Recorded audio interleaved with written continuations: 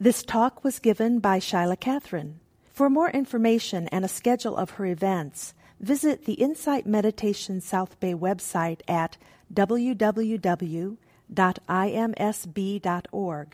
For information about online programs, visit the Bodhi Courses website at www.bodhicourses.org. Bodhi is spelled Bodhi.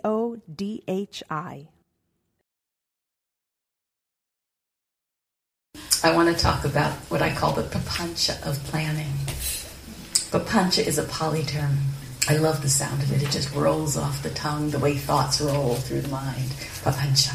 And Papanca means proliferation, conceptual proliferation, discursive thinking. It's the proliferation of thoughts that move from one association to another association to another association. Often it can develop, though, into anxiety, because one thought leads to another, and it builds into a kind of worry. Planning is one very common form of restlessness, and it can be a very persistent hindrance to concentration. We can experience a restlessness in the body, physical restlessness, agitation, don't want to sit still, want to shift, want to move, want to stand, want to shift, want to get out of here kind of restlessness. Some of you are laughing like you've thought about getting out of here. But most of the restlessness is the agitation that happens in the mind, where the thinking just doesn't want to stop. It just keeps circling around. This is one of the classic 5 hindrances: desire, aversion, sloth, and torpor, restlessness, and doubt. But we have to be a little patient with our restlessness, simply because it's going to be around for a while. It's one of the last fetters to fall away, long after desire and aversion have both been abandoned and uprooted. There's still a subtle restlessness. So we have lots of opportunities to work with restlessness in its coarse and obvious forms, in its really agitated forms, and also the restlessness in very subtle, very, very subtle forms. The planning restlessness is really about a fantasy of a future. Imagining a future, planning how it'll be. How do you respond to yourself? How do you react when you realize that you've been caught by a future that will never happen? Sometimes we're surprised that we're lost in thought. Sometimes we're rather impressed with the detail of our fantasies, of our plans. Sometimes we're a bit embarrassed to admit how much the mind has been lost in the future. Sometimes we judge ourselves for planning. Sometimes we indulge in it, and we keep planning. We keep rehearsing what we're going to say in that conversation. We keep imagining how we're going to appear in this situation or that situation. And sometimes we think that if I could just plan it right, I'll perfect the plans, and therefore everything will be okay. An ancient Tibetan master, Geshe Shawopa, advised his students, do not rule over imaginary kingdoms of endlessly proliferating possibilities. What I like about this quote is it was an ancient Tibetan master, which means they had a lot of proliferating fantasies too. Oh, the quote isn't all that exciting. It was just that I liked that they were struggling with the restlessness too. He said, do not rule over imaginary kingdoms of endlessly proliferating possibilities. That's what we do when we sit down and fantasize about what we're going to do, how we're going to be, what's going to happen in the future. Endlessly proliferating possibilities. And who's ruling over it? I. That's why they keep being sustained, is because they reinforce this concept of I. Sometimes we think that our restlessness is pronounced, and perhaps it is pronounced and exaggerated by fast-paced contemporary lifestyle that many of us live. all the things that we have to plan and all the gadgets that we have to figure out how to use to help us plan and organize our future. And how we have to plan to learn how to use all those things so that we can more effectively plan what will never actually happen the way that we planned it. But planning has actually become a profession. There are wedding planners, there are workshop organizers, there are retreat planners, there are financial planners, and there are lots of independent contractors consultants who help people plan. Are some of you professional planners? Some of you probably get paid for this.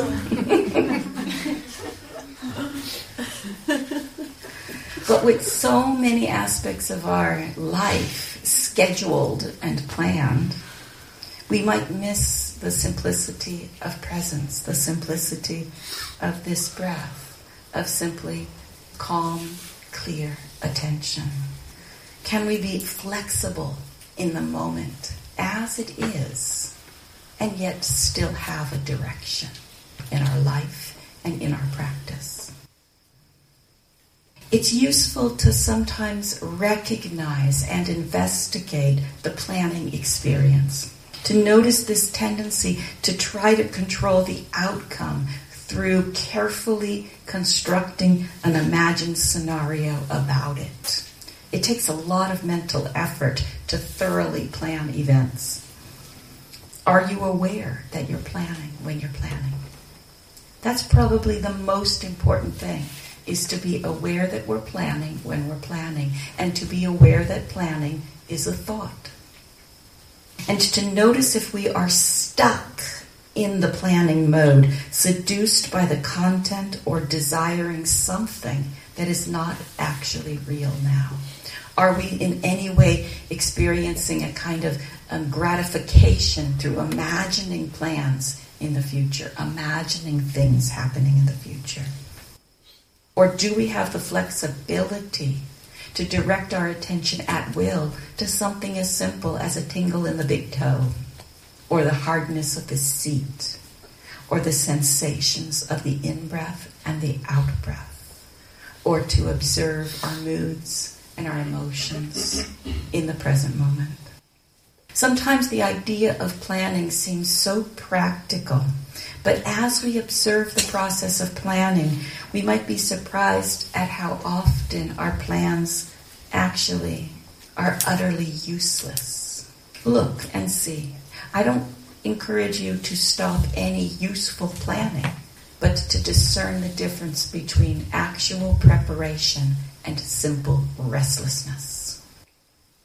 A lot of our planning is not preparation for action. It's simply anxiety and restlessness and the continuous circling around of who I will be, who I will be, who I will be. It's fuel for self-becoming.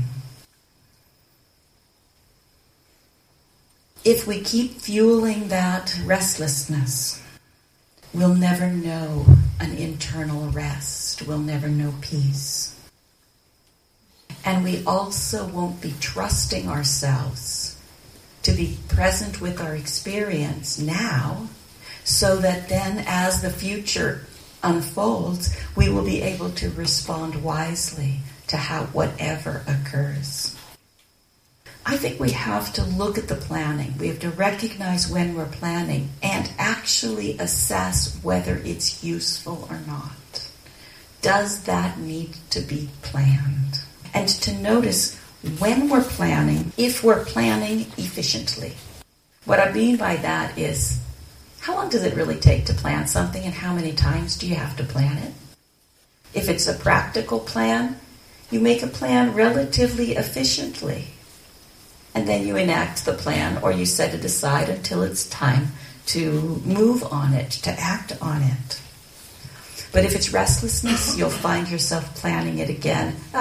If this happens, then that. A few moments later, and if this happens, then that.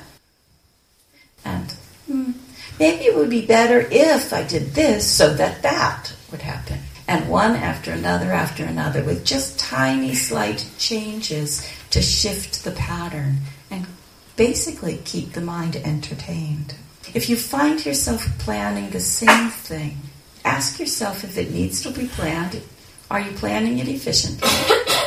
And then start to count how many times you've planned that one. One of my Tibetan teachers said if he thinks a thought 5 times and he's not learning anything new from it, he doesn't think it anymore. And I thought that was very generous. 5 is a lot. I mean, you don't like your friends telling you the same story 5 times, do you? One. Yeah, maybe once. Maybe you'll be patient a second time.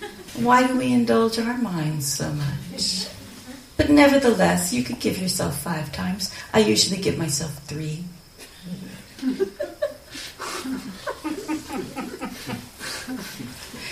In order to be able to say enough, did that one already. 1, 2, 3, finished. Plan's done. And say no, cut it off. We have to actually cut it off, which shouldn't be done with any aversion. It shouldn't be done with any aggression. It's done with a disciplined mind that has the concentration and the focus to say no and mean it. Do we have the concentration and the discipline to say no to the actions of our own minds and mean it? We often say yes. We often indulge in conditioned patterns. So we can start to look at what are we consenting to in the patterns of our mind, and what do we just say, no, I don't want to keep doing that one anymore. And I really don't. Like, we have to mean it. I do a lot of long personal retreats. I try to undertake one at least every year. And my mind is a big planner. I mean, this is like my hindrance. This is, everybody's got their favorites. This is like one of my big favorites. So at the beginning of my retreats, I very often remind myself to make no plans. Because I can plan anything. I can plan everything. I mean, it's amazing what I've been able to plan on retreats. Until I discovered that I was planning. It took a long time. I think it took years before I really recognized planning and what it was doing and what it was rooted in. Especially all the plans that I made for my own meditation practice. Have you planned the development of your retreat? Have you planned the development of your meditation? Have you planned how your insights are going to unfold? Have you planned when you're going to get enlightened?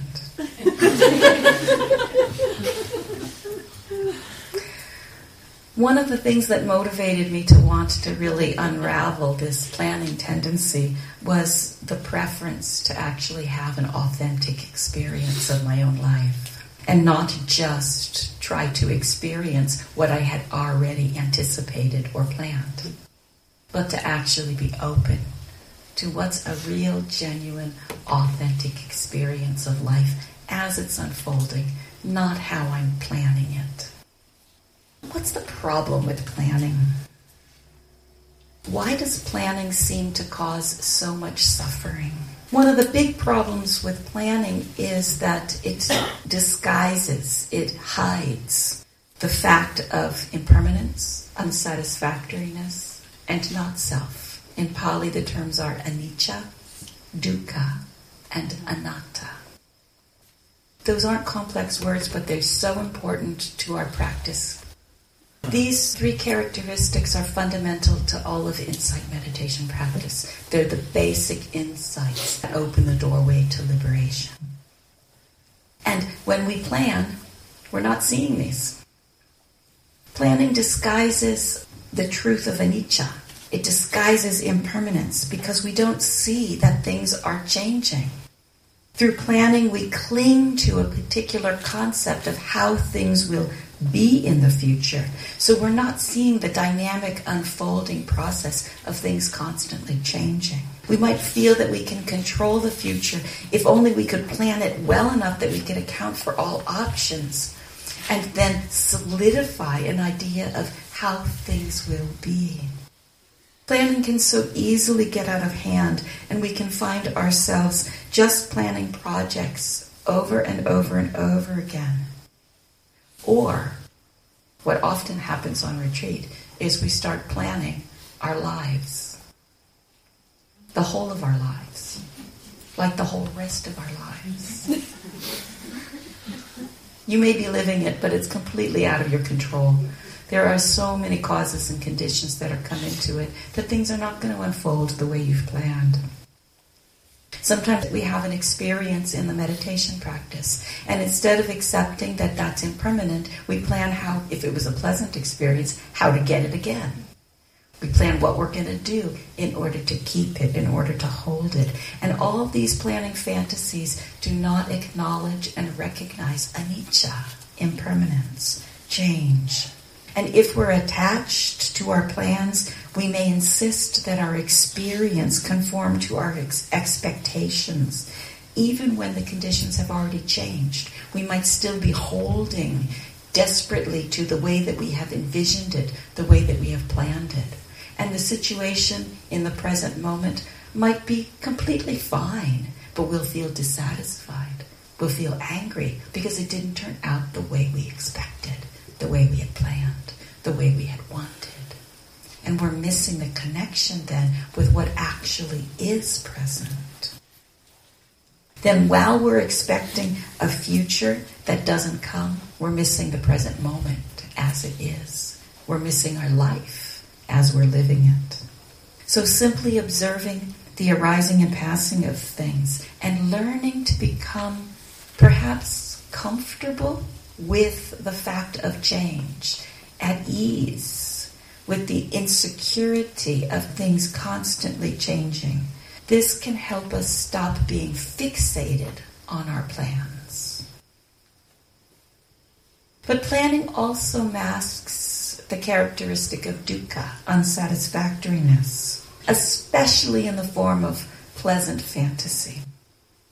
This can distract us from the simple fact of discomfort, unpleasant feelings, pain, grief, sadness, fear, annoyance.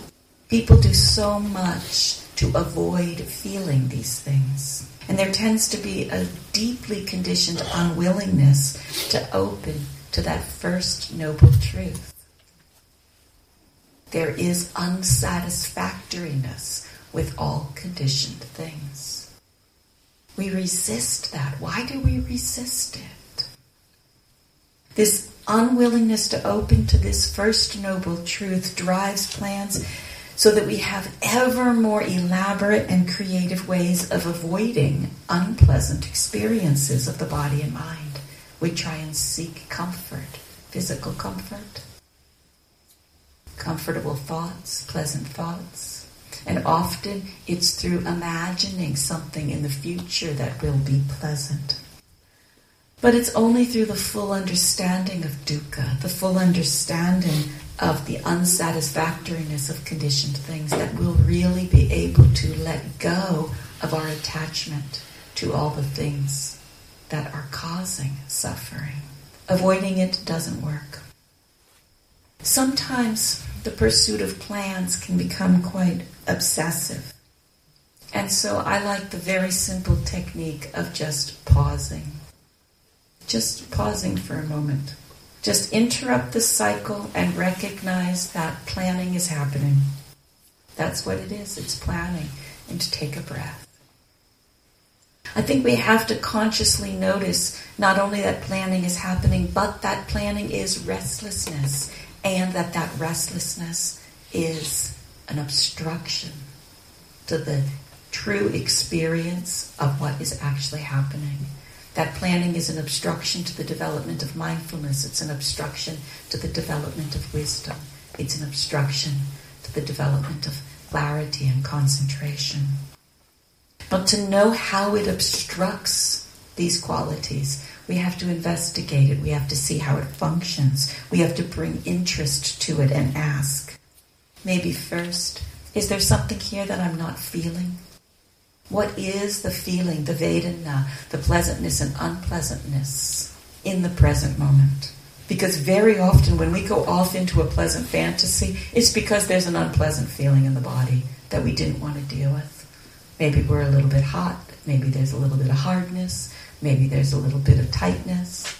And boom, the mind wants something more comfortable, so it goes off. It seems hard to believe sometimes, but actually, directly feeling the unpleasant feeling brings much greater peace and happiness than any of the best fantasies we can come up with to avoid it. Letting go of the distractions, letting go of the hindrances, and just turning to face the reality of our experience brings a deep peace and a potential for indescribable happiness. All of our obsessive planning is actually keeping us from experiencing the joy that we so yearn for. This obsessive planning that's based upon a fear of recognizing dukkha can lead us through this chronic planning that just keeps taking us further and further away from the potential to see the truth of experience and to abide with it without clinging, with a mind at peace, with a mind that is free. But as much as we try to plan our way away from suffering, it doesn't work. There's no way to plan in such a way that we can avoid the truth of dukkha. No plan is going to avoid pain. No plan is going to avoid aging, illness, or death. At some point we have to turn our attention to face this first noble truth and the characteristic of dukkha.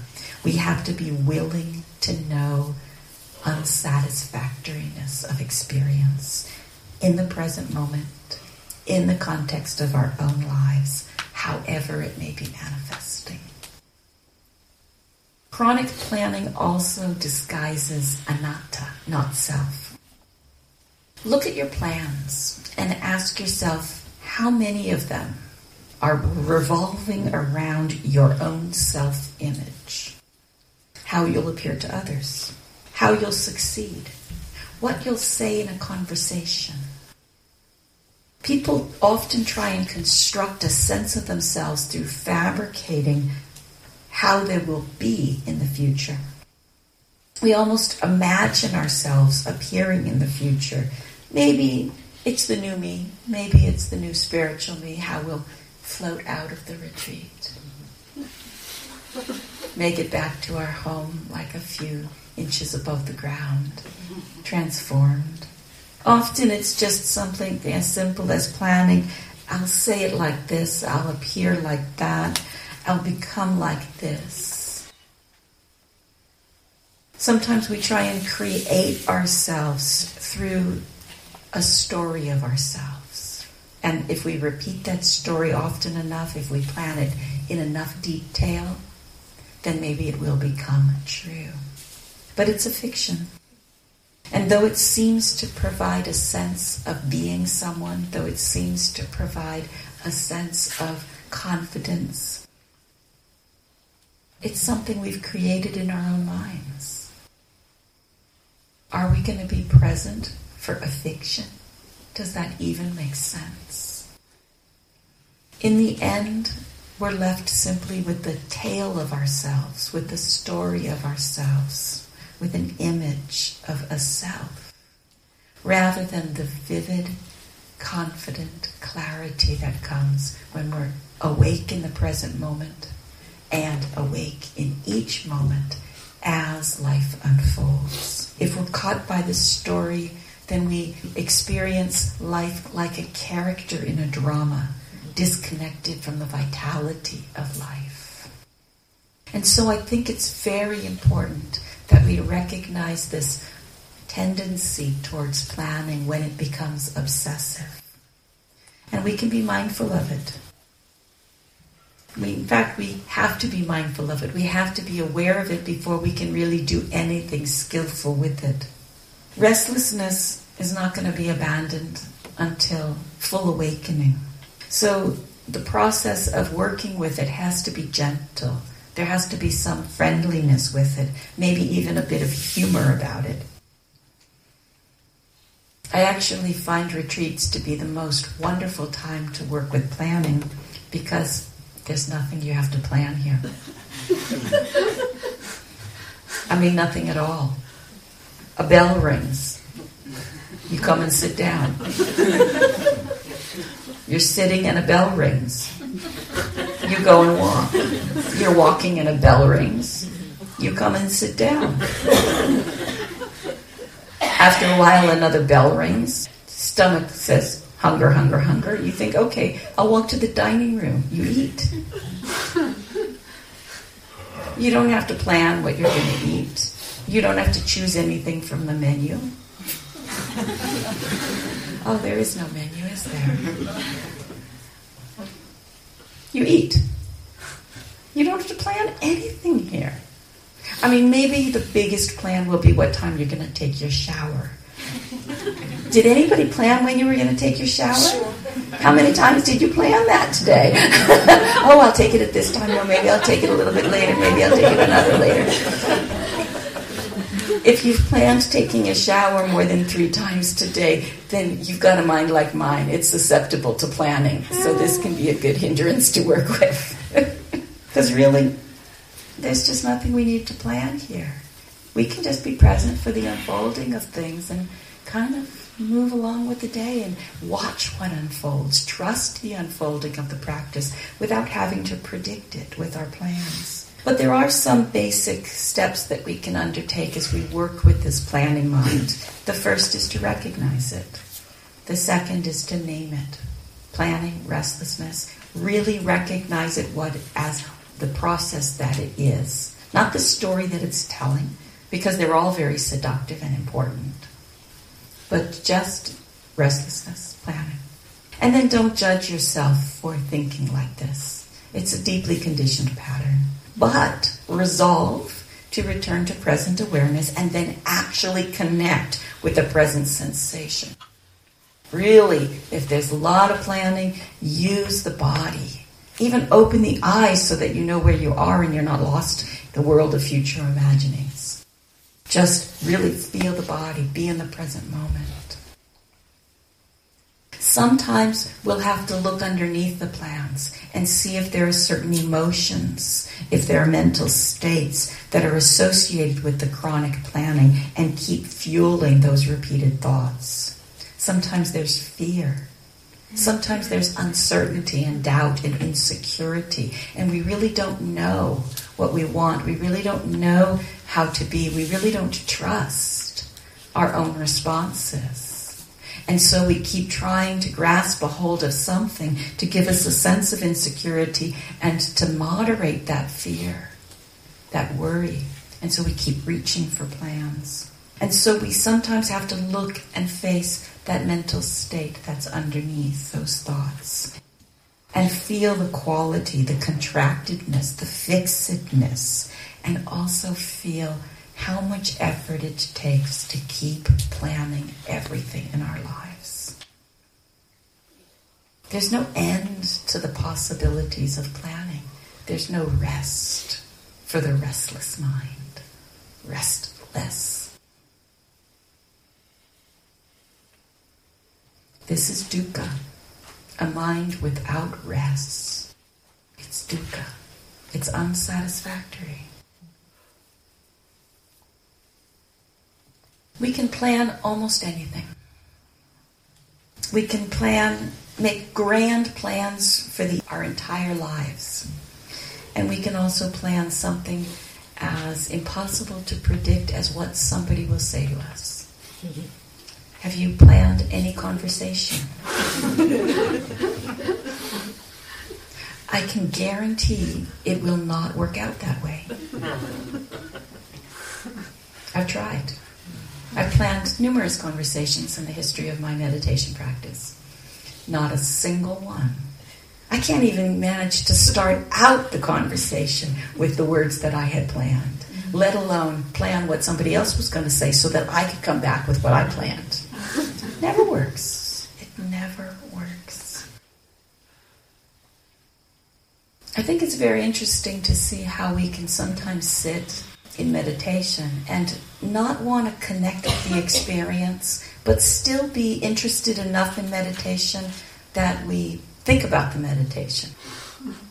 And so then we plan, well, maybe I'll have an insight about this, and maybe I'll have an insight about that, and oh, she talked about that in that instruction. Maybe I'll have an insight about that. We don't quite apply it, we don't quite investigate it, we don't quite feel it or connect with it.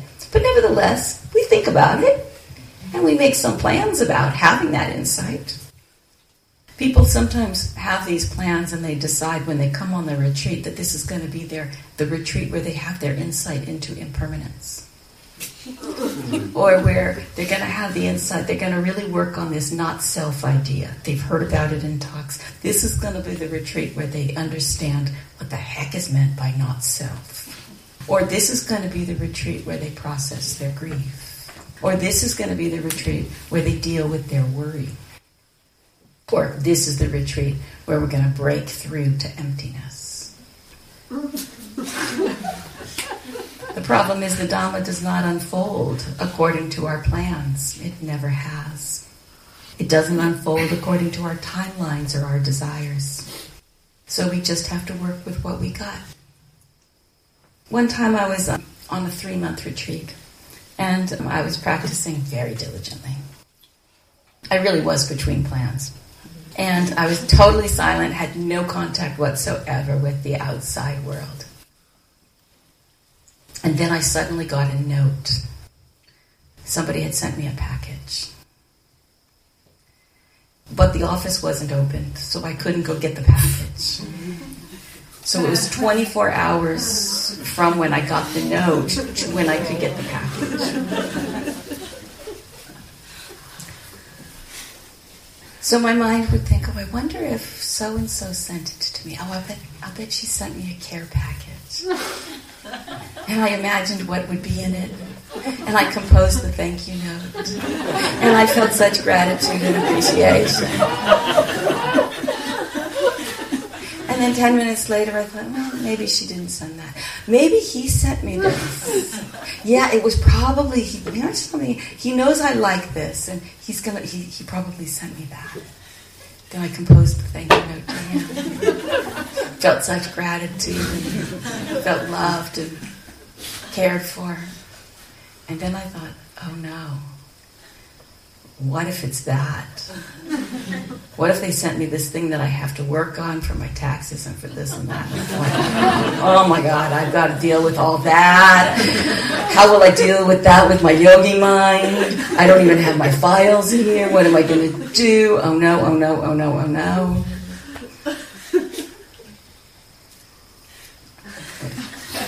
Multiple hindrance attack. Fear, terror. Then I thought, well, it could be from my sister because, if the weather's changing. And I did mention that if the weather gets cold, maybe she could send me this, some of my, warm clothes and stuff. And maybe, and then I felt such gratitude again. And it kept going back and forth. I thought about all these possible things that could be in the package. And each one, the mind just went through this thing until it finally dawned on me that I don't know what's in the package. And there's no point in my planning a response to it and having all kinds of emotions built upon it when I have no idea what it is. And that's often what we do in our plans is there's some tiny little stimulus, and then we have this imagination that we prepare ourselves for, whether it's the pleasant or the unpleasant, that is all entirely fantasy. This can sometimes happen in relationships, especially in the silence. Maybe you come on retreat and you're not in a relationship and you kind of want to be in a relationship. And you see somebody who's looks kind of nice, kind of attractive. And of course you're not talking. You're not talking. Right? You're not talking. Let's just make this clear. Of course we're not talking. We're not touching either. So, we have the mind. We have the mind. apartment. So we see somebody who looks kind of attractive. And then we start to imagine having a conversation at the end of the retreat and suggesting that we go someplace and hang out and exchange phone numbers or have coffee or whatever we imagine. And then we start to imagine how well that first date went. And then we start to imagine the second and the third. And we imagine all the interests that we have in common. And maybe a few difficult things that we think we can tolerate about it. And we imagine the whole process of courtship and our plans to move in together. What we'll do with each other's stuff to make it fit in one apartment. Which stuff we're willing to get rid of our own and which we're not. We have to decorate the apartment, of course. So we imagine their tastes and how it mixes with ours and what we're going to insist upon. And then you kind of have to agree upon which dishwasher soap you're going to use. How flexible are you going to be about your brands? But then the person coughs.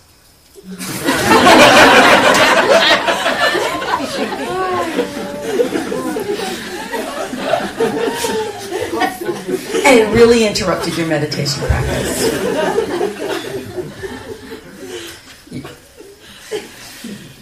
So you start thinking about your arguments. You plan your separation and how you're going to divide all the possessions that you had just imagined purchasing together. Who's going to get the sofa? Who's going to get the dog? Who's going to get custody of the children if it really got into a big, serious plan? Basically, pleasant contacts sometimes lead, when we're not mindful of them, lead to pleasant scenarios in the mind. And unpleasant contacts can lead to unpleasant, painful scenarios in the mind. So we imagine the breakup.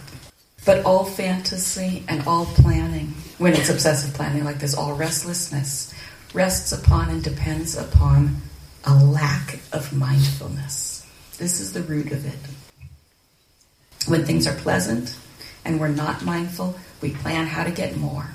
When things are unpleasant and we're not mindful, we plan how to get rid of it, how to get less of it. And this can also happen as our meditation practice deepens. Maybe we get a little bit of meditative bliss. It happens sometimes.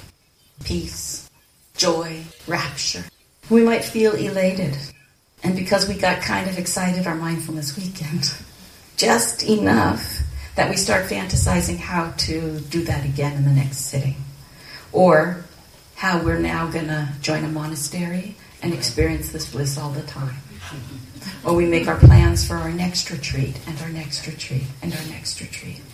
And it wasn't that genuine peace and bliss didn't happen. It did happen. But because the mindfulness weakened, building upon that pleasant experience, we now got restless and started to plan more of it. It's not uncommon for people to decide they're going to go off to some, cave in the Himalayas right after they just had a sweet sitting. We have to recognize a hindrance as a hindrance, even if it's tagged on to a very peaceful, calm sitting meditation. The reverse can happen too. Maybe you have a really frustrating sitting. Maybe you're very sluggish. Maybe you're very sleepy. Maybe you're in pain. What does the mind fantasize about? Packing up and going home. I think every meditator at one point or another at least fantasizes about packing up and going home. Hopefully we recognize then, imagining, it's a planning, and we look to see what's happening. Guaranteed something's unpleasant. Believe me, it's easier to be with the unpleasant than to pack up and go home. Because you're going to have unpleasant things there too. The interesting thing about planning is that once we've finished planning our own lives, we can start planning other people's lives. But the odd thing is that they usually don't appreciate our efforts.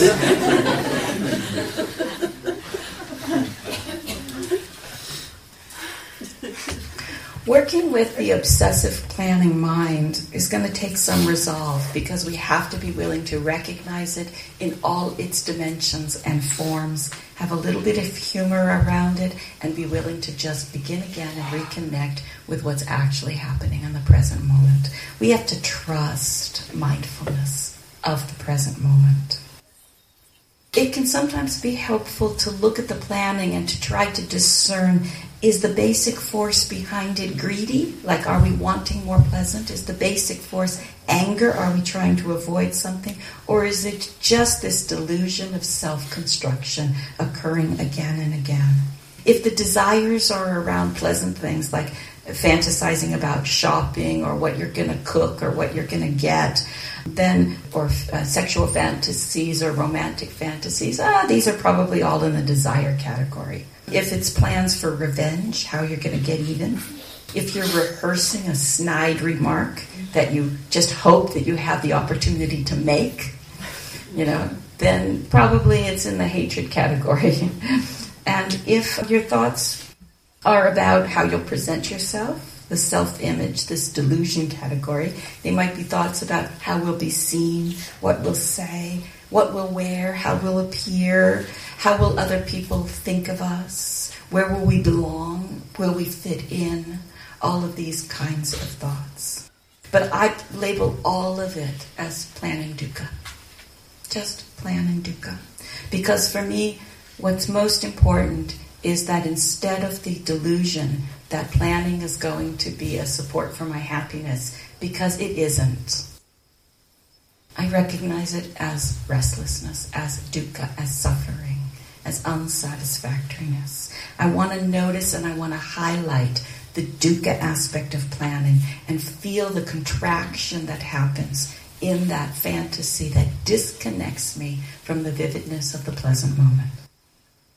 In planning, it's like I'm fueling a craving to not be present. It's countering, it's moving against the primary aims of my practice. So I try to feel, I try to recognize, I try to face the dissatisfaction that's embedded in planning and see it as dukkha, see the danger and restlessness. Be willing to work with the first noble and second noble truth. And in fact, remind myself, this is suffering, and this is the causes of suffering. This is the path. This is what I'm working with. So I don't want to just let go of the plans immediately. Yes, I let go of the plans immediately, but I want to also see the undercurrent of what was fueling those plans. But there are some things that do need to be planned. Many skills are developed through protocols, through training. We have to plan these things. Paramedics, nurses, astronauts, emergency response workers. They have very clear protocols where somebody has thought through every possible worst-case scenario and planned skillful responses for them. And people are trained to again and again enact those skillful responses to imagined events. And this is helpful. This is training in those situations. This retreat wouldn't happen if it didn't start being planned. It's been on my calendar for more than 2 years. So it's been planned for a long time. Now all the details didn't plan a couple of years ago, but in stages over the course of 2 years, it was sort of put together. We often need to plan things in communication because if we don't make plans together within our families or within our relationships, then one party will just always have to be responding to the whims of the other. Sometimes it's useful to sit down and to make plans, to make decisions together. Theater productions have a lot of planning. If you've gone to an opera, if you've gone to any kind of musical presentation, any kind of theatrical event, the blocking, the lighting, the lines, it's all planned. And yet there's an immediacy to it, a sense of real presence.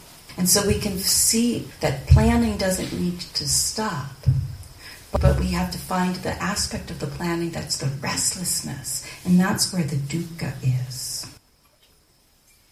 I live in the Bay Area, just south of San Francisco, and we have 3 bridges that go across the bay.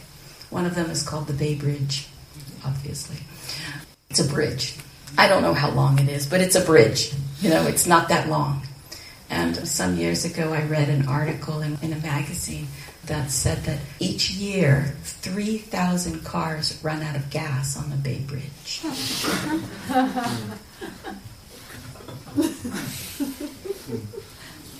That's an awful lot of people who didn't plan to have enough gas in their car to get across a bridge.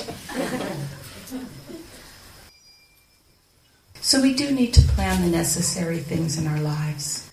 But we still have to remind ourselves that most of life is beyond our control, beyond what we can conceive of, and beyond what we could create through plans.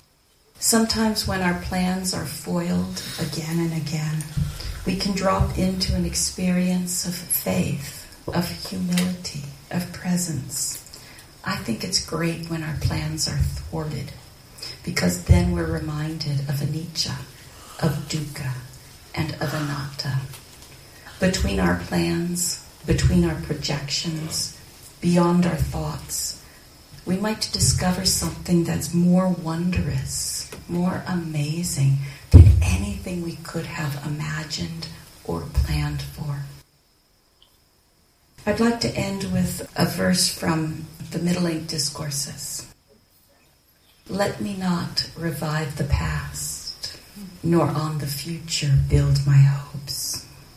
For the past has been left behind, and the future has not been reached. Instead, with insight, let me see each presently arisen state. Let me know that, and be sure of it, invincibly, unshakably. Today the effort must be made. Tomorrow death may come, who knows? No bargain with mortality can keep him and his hordes away. But one who dwells thus ardently, relentlessly, by day, by night. It is she, the peaceful sage, has said, who has had a single, excellent night. So let us not revive the past, nor on the future build our hope.